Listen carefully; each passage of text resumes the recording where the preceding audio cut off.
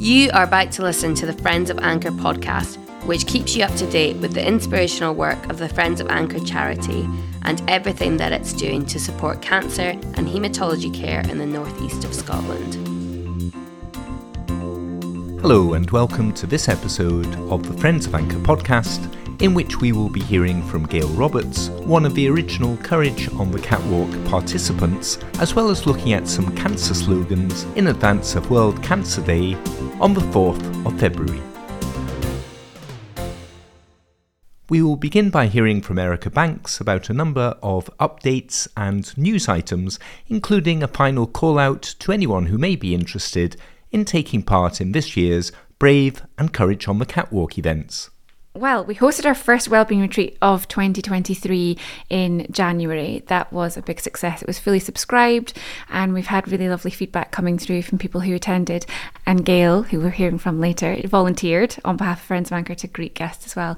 So we're looking forward to the next one, which is in June. And what else has been happening? The podiatry service is fully back up and running in the day and outpatient units, which is wonderful. We've got some new patient packs and provisions being handed out. Volunteers are in full force in the hospital as well, doing the juice rounds. So it's just good to have those services back up and running strong for the start of the year. And what's the update on the new Anchor Centre? We are busy behind the scenes with our NHS Grampian colleagues as we prepare for the opening of the Anchor Centre. So that's what the physical building looks like, but also what our new services and provisions will look like when the doors open in September. So that's really exciting too. Great. And in terms of any fundraising activities or any events that people might want to be aware of, is there anything coming up of that nature? Definitely. If you're listening to this close to the release date, then we are coming up to the last call for applications for Courage on the Catwalk and Brave. So the deadline is Monday the 6th of February. And this is an opportunity to go totally out of your comfort zone. Get up on the catwalk, do something for yourself, for your family, get involved in a little bit of fundraising if you wish. So if you know a little bit about Courage and Brave, great. It's easy to find out more. If you don't know about it and you think, oh, what on earth is this? Head to our website and you can find out all the information there. There's information for people who may be interested in taking part. You can watch videos from last year's events. You can listen to January's podcast guest, John Greensmith, who shares all about Brave, which ties us in very nicely to this month's guest. So Gail Roberts is one of the OG Courage on the Catwalk model from 2013 when this event was first dreamed up. And we see Gail at virtually every one of our events since as a volunteer, someone who has stayed so invested and so involved in the charity. So really looking forward to hearing what her perspective is on the event as someone who took part in that first year but has been involved and seen it develop and grow through the years as well. Brilliant. And how are your New Year resolutions going? Because you had spoken about getting in training for the kilt walk. I can't remember. Oh no, you've just reminded me. I actually feel kind of okay about that. So I've started running again, and I say running, I use that term very loosely, jogging slowly, not doing great miles yet, but I'm looking forward to it. The fact that quite a few of the team from Friends of Anchor are taking part, I'm hoping that the team spirit will just carry me through. People keep telling me, no, you need to train, so I will eventually. Well, good luck with that, and we will keep checking in on you to make sure that some training is happening. In the meantime, thank you very much for this month's news and updates. Thank you for having me as ever. So, Erica has given you the build-up, but we can now hear from Gail Roberts herself. When Gail and I spoke, I started by asking her to say a bit about herself by way of introduction. I was born in Aberdeen. I am an Aberdonian, educated here from the age of 5 right up to the age of 18 at Aberdeen High School for Girls, which is now Harlow Academy, changed when I was still there.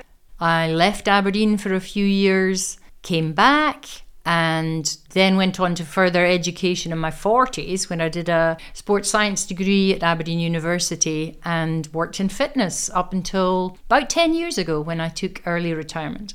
And can you tell us a bit about when and how cancer became part of your life experience? I've always been an exerciser, always been into sport, always done a lot of fitness and exercise. So to say it was a shock, yeah, it was definitely a shock.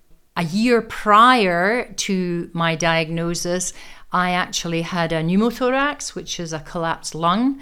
And because of that, a year later, when I had pain in my chest, And knowing from being an exerciser that it wasn't muscular, I went to my doctor, and because of the history from the year before, I was sent up for an immediate x-ray, which was inconclusive. So went and had another one up at Wood End, which was obvious there was something there.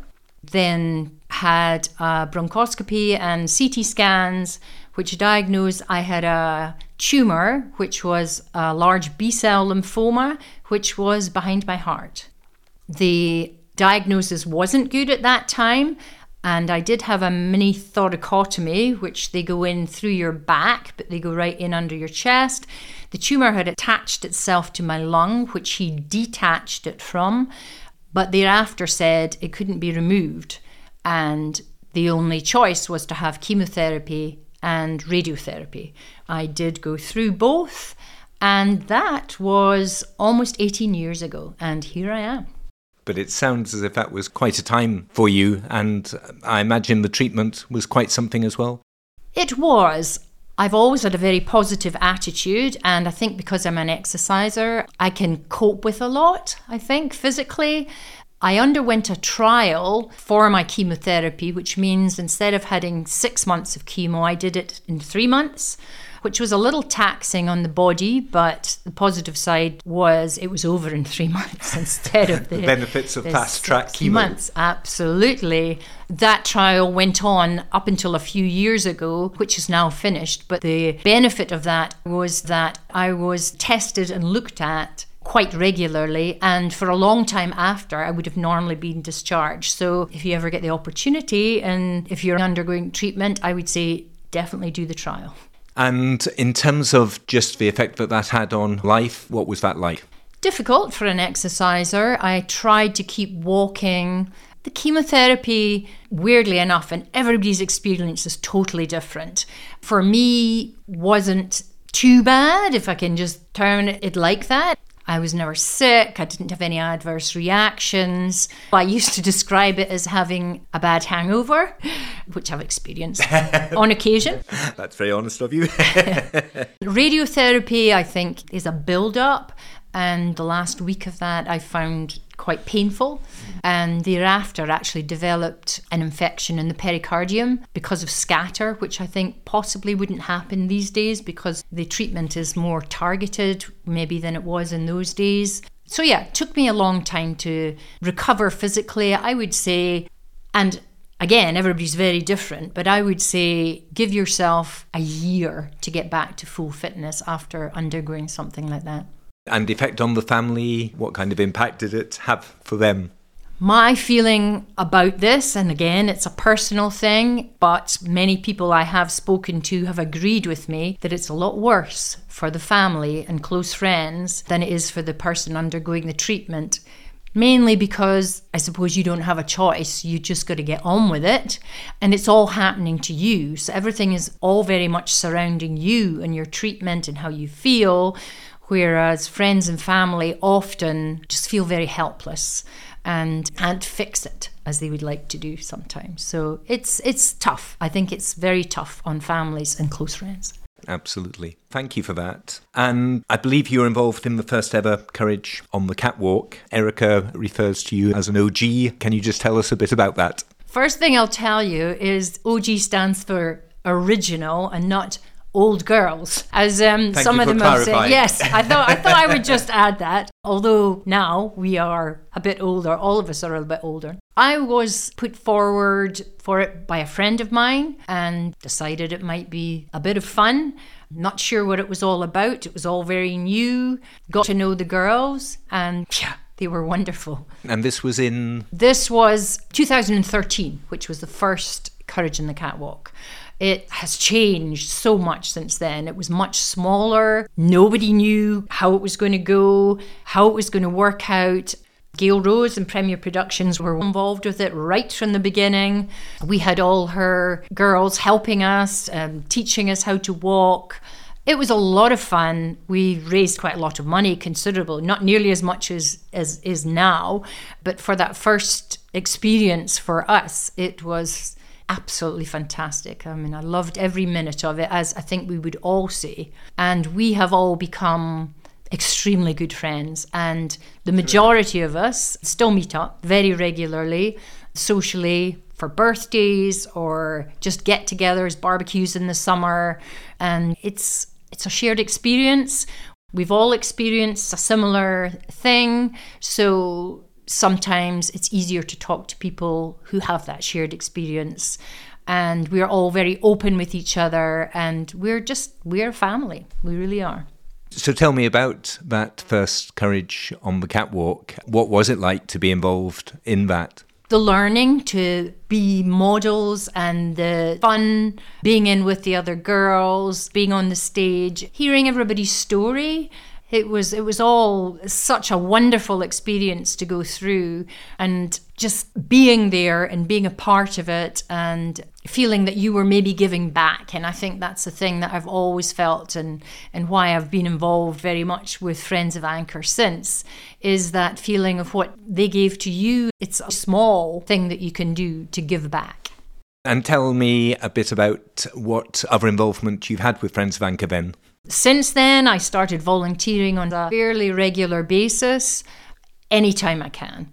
I do, and have done since it started over 2 years ago. I do the reception at radiotherapy, where we greet patients, and during COVID we would screen them, take their temperatures, whereas now we're just basically ticking them off the list, make sure that they're going the right place, and if necessary and if they want to, have a nice chat. And I think having been through your own experience, it's a lot easier for them to open up to you if they want to. Some people are not interested to chat, and a lot of people really do want to talk to you, which is lovely, and I love it.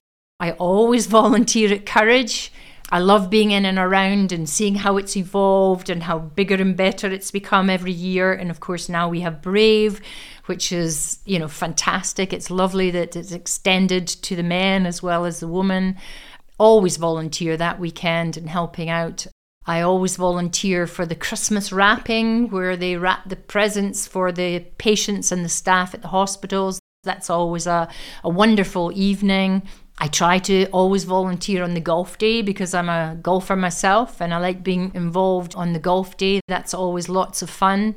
And any other times that I'm available, I'll be there. I actually volunteered at the Wellbeing Retreat recently, a couple of weeks ago, which was a wonderful event. It was really nice to see patients and families or carers be able to have something to just relax at, enjoy themselves. And I have to say, I actually got my own nails done because it got a bit quiet one day. Quite right too. And the girl said, does anybody want their nails done? I went, oh yes, I'm going out tonight, thank you. Brilliant. An added bonus. That's terrific. And it really does sound as if there's the community aspect running through your experience of Friends of Anchor, as if it's something that connects people in terms of the way it supports people with cancer. Absolutely. I look upon Friends of Anchor as an extension of my family. Close-knit, everybody's always there for each other. What they do for patients and carers and families is wonderful, is really wonderful. Not only that, that's just purely from the personal point of view, but obviously the research, the money goes into the new Anchor unit, and it's local. It's all staying here. And the Balmoral Group sponsor. Everything that goes towards Friends of Anchor goes to Friends of Anchor. There's nothing sucked up in administration and wages, etc., which is another bonus. It's amazing. And you've obviously got quite a long-term perspective now on cancer and cancer treatment. What comments, advice would you pass on to someone who's just been diagnosed, perhaps? Try and have, and it's easy to say, as much of a positive attitude as you can. Ask lots of questions, and I think when you have a first diagnosis, your mind is just a mess. You can't think straight. Make sure there's somebody with you, because if you haven't heard things, they might have heard things. Go home, write things down, come back and ask as many questions as you can. Get as wide a perspective as you can. Try and keep as normal as you can, if possible, and I know that's very much dependent on health and how you are feeling, but if you can stick to some kind of normal routine if possible. I think that's very advantageous, and take everything that's offered to you, be it freebies, treatments, accommodation, transport. If you need it, use it, and get involved with Friends of Anchor, because join the family, Great advice, thank you. And what about thoughts for friends and family of people who've just been diagnosed with cancer? That's tough. I think that's very tough for people. Just try to be there for them. Just try and be supportive if you can. Go with them as much as you can if that's possible. Get involved with doing things for maybe Friends of Anchor. I see a lot of people coming through on their own, and that's a personal choice sometimes, but I think it's always nice for family members to feel like they're included, and maybe they'd like to be with you. Maybe they would get something out of experiencing what you're going through and not feeling like they're pushed away. Yeah, just be there, that's all. And any other comments that you'd like to make in closing? Just to get involved and give back if you can, if you are able, give your time. I think that's the key if you can. I'm now retired, so it's much easier for me to do a lot more than I could do. Just be a part of Friends of Anchor because of the wonderful charity that they are.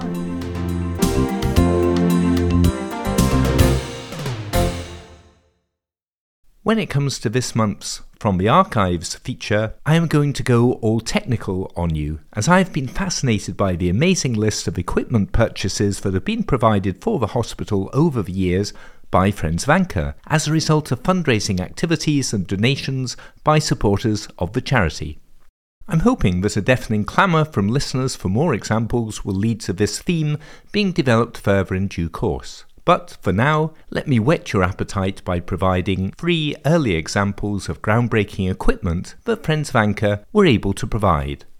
In at number 1 are Paxman scalp cooling machines, which are used to prevent hair loss during chemotherapy. Second up is the ProSoma 3D Virtual System Simulation, which enables CT scan images to be analysed as 3D reconstructions, leading to the development of more effective radiotherapy treatment plans for patients. And thirdly, the wonderfully named Harmonic Scalpel uses ultrasonic energy to allow surgeons to simultaneously cut and seal body tissue, enabling them to operate on patients without any blood getting in the way. As I say, if you wish, I can provide many more such examples for future editions of From the Archives. We now move on to our Finding the Words feature, in which my wife Alison and I talk about our experience of language in connection with my cancer diagnosis and everything that followed from that. Sometimes words could really hit the spot and made a huge and very positive difference in a situation, and sometimes, for a whole range of reasons, things didn't go so well. Either way, we hope that our discussions of such topics will be of some interest and help to listeners to this podcast. In this episode, our focus is on letting people at my place of work know about my cancer diagnosis, and after a few episodes of being cross-examined by me, I think that you are pleased to be asking the questions today, Alison. I am indeed. I much prefer this arrangement and will try and ensure that I pose you some searching questions, purely for the benefit of the listeners, of course. Okay, thanks for that heads up. Ask away. So, it's a Thursday afternoon in November 2017. We've had a morning meeting with your consultant, at which we've learnt you have mantle cell lymphoma, and that you were booked into a haematology ward from Monday of the following week, so that your first cycle of chemotherapy could begin. We'd come home, let the children know the situation, and then you headed off to work, the school at which you taught in the centre of Aberdeen. I suppose my question is, why? It's a very fair question. We were still processing the situation ourselves, and school would have been absolutely fine about it if I'd said that I needed to take some time out after the hospital appointment that morning. It really just came down to timing. I suddenly had a day and a half to let colleagues know the situation and to discuss what arrangements and plans would need to be put in place. A weekly meeting with my fellow school leaders was scheduled for that afternoon, so it made sense, I felt, to go along, share my news, and see what we could come up with. So basically, you'd switched back into work mode, and we're just dealing with it as a problem that needed to be sorted out. You did warn me that you were really going to go for it with your questions today. The answer is yes and no, which I appreciate has often been a frustrating response for you to receive on the many occasions on which I've given it over the years. You're right, I definitely went into problem-solving mode. More than I did at the time, I would acknowledge that that was my way of coping with the situation. Yes, conversations needed to happen and decisions needed to be made, but it certainly helped me that I was able to get on and do some things in response to a new set of circumstances in which things very much seemed to be happening to me and control of my life had been snatched away from me. But I wouldn't say that I was totally in problem-solving mode. The emotions were certainly churning over on the inside, and I was very aware that you and the children were also trying to process your own thoughts and feelings. So how did you break the news when you went into school? I didn't analyse it like this at the time, but I think that I tried to do three things whenever I let people know about my diagnosis. Firstly, I tried to give a manageable amount of clear information about the diagnosis, the treatment, and the anticipated outcome that the treatment would be successful. Secondly, I would comment on how I was feeling about the situation because I considered that it was important to be honest and open about how it was affecting me, you, and the family.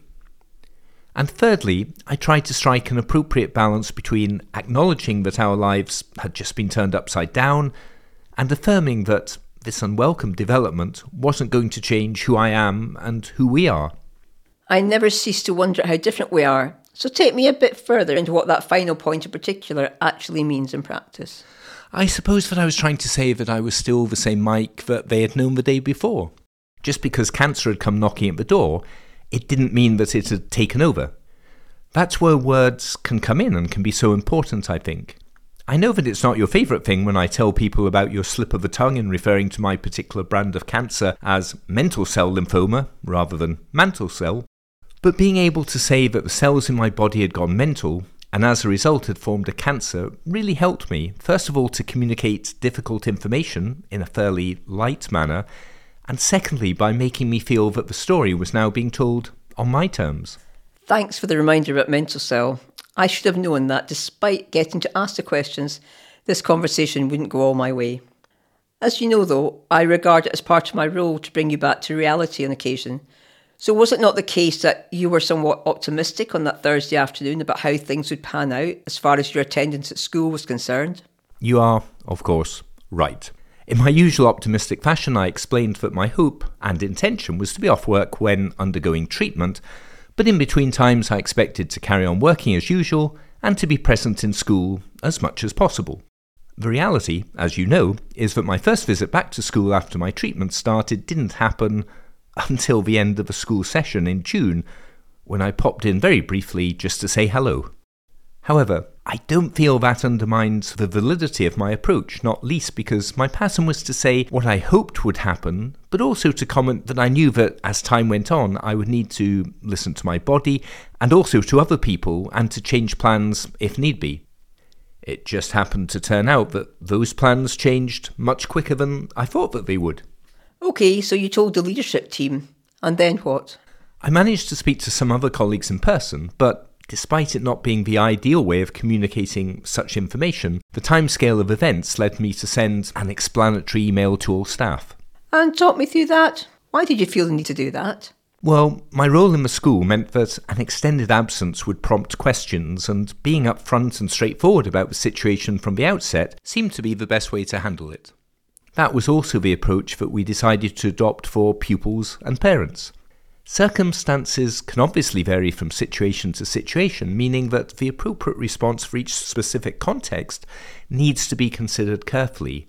In this instance, I think that a shared awareness of the situation was really helpful, although I accept that giving the nondescript heading of "just so that you know" to my email to staff may not have adequately prepared some of them for the fact that this was not another email outlining practical arrangements affecting the school day.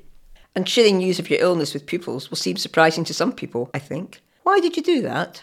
As far as has been possible and appropriate, I've always tried to pass on information affecting pupils to them directly.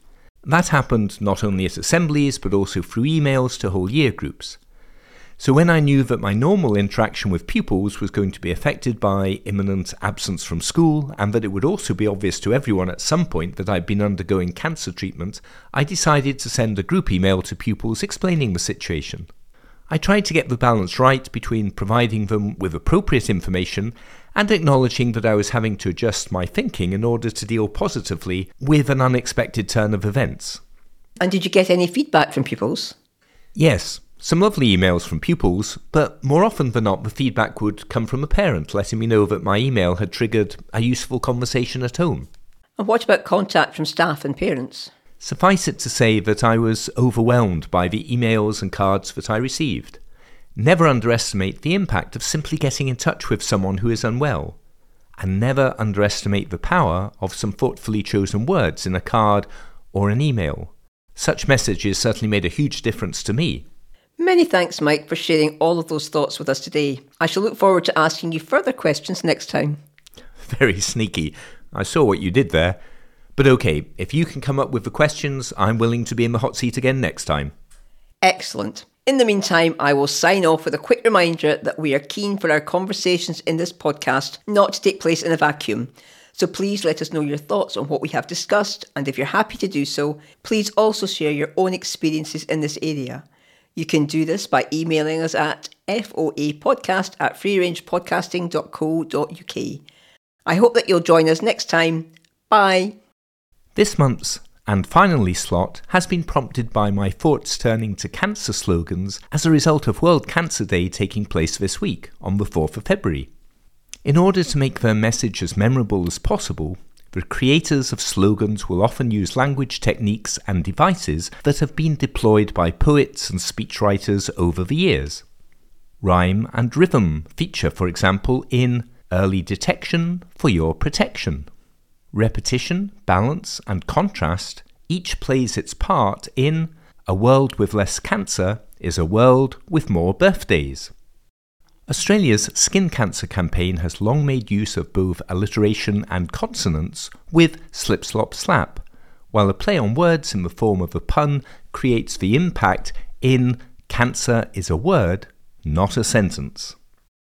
The tagline for World Cancer Day is Close the Care Gap, which benefits from being a brief imperative sentence with single syllables, strong consonants and some alliteration. But the use of care is a bit of a risk, as it not only introduces an unexpected word into the expression, it also breaks the sequence of punchy, short syllables. Nevertheless, I think that the use of the phrase care gap does a good job of drawing attention to the message that reducing unfairness in cancer care across the world has to be a priority. And given that there is no quick fix in that area, it makes sense that the slogan was selected to run from 2022 to 2024 and not just for a single year. Thank you very much indeed for joining us for this episode of the Friends of Anchor podcast. And please get in touch with your thoughts, feedback, questions and suggestions via email at foapodcast@freerangepodcasting.co.uk. We would also love it if you would sign up to receive updates from us by filling in the brief form to which there is a link in the show notes. And please do join us again next time. This podcast has been brought to you by Free Range Podcasting. Let us take you and your podcast where you want to go.